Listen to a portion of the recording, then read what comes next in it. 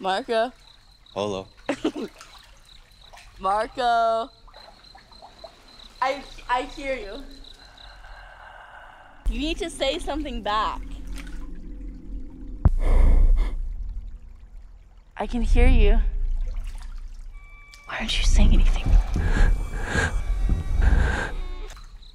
Marco.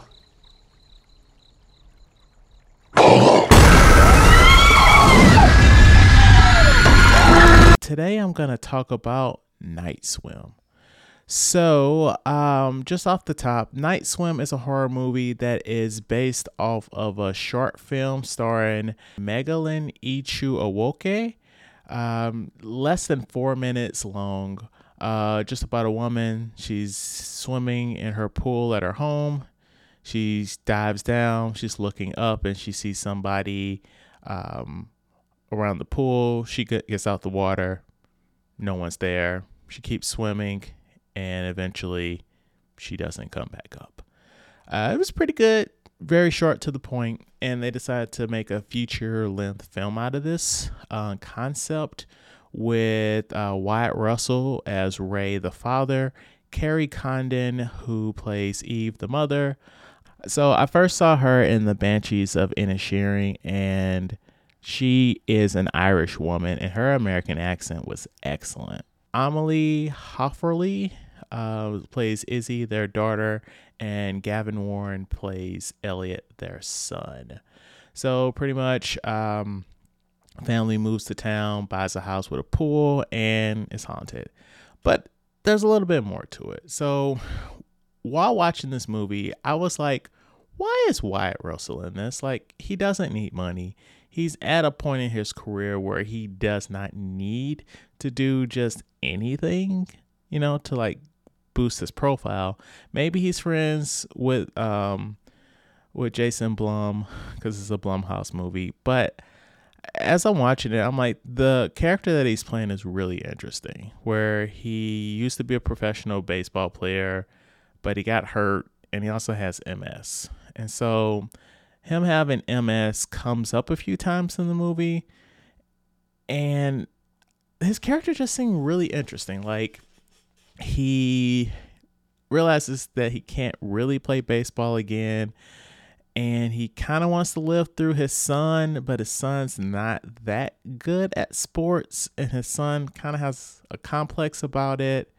And then, like, there's some stuff between him and the daughter where, like, it's kind of clear he likes her a little bit more because she's more of an athlete.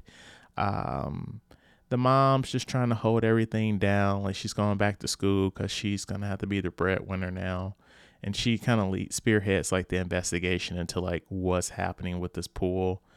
So they move to town for a fresh start, and each one has like a weird situation with the pool. Like, I really liked how each family member got a good amount of screen time to where you could kind of see where their head's at with some stuff. And we each see them have a moment or two with the pool and them kind of being like, okay, something's a little off here. But I will say that I wasn't really a fan that this movie, to me, opened up pretty strong with, interesting character developments of the each family member, but especially Wyatt Russell's character. And then in the third act, it just devolves into some horror movie tropey stuff where, we're pushing people and, we're appearing here, and then the camera turns and we turn back and they're disappearing, and, just one way or another is resolved. And it's just like, I guess. I mean, to be fair, the way the movie ended is not what I would have expected, to be honest. There were some interesting shots in the film. Obviously, a portion of the movie was underwater. There was also a really fun shot that reminded me of Game Night. If anybody remembers that movie, where like I forget specifically how you do it, but I think it's the lens that they use.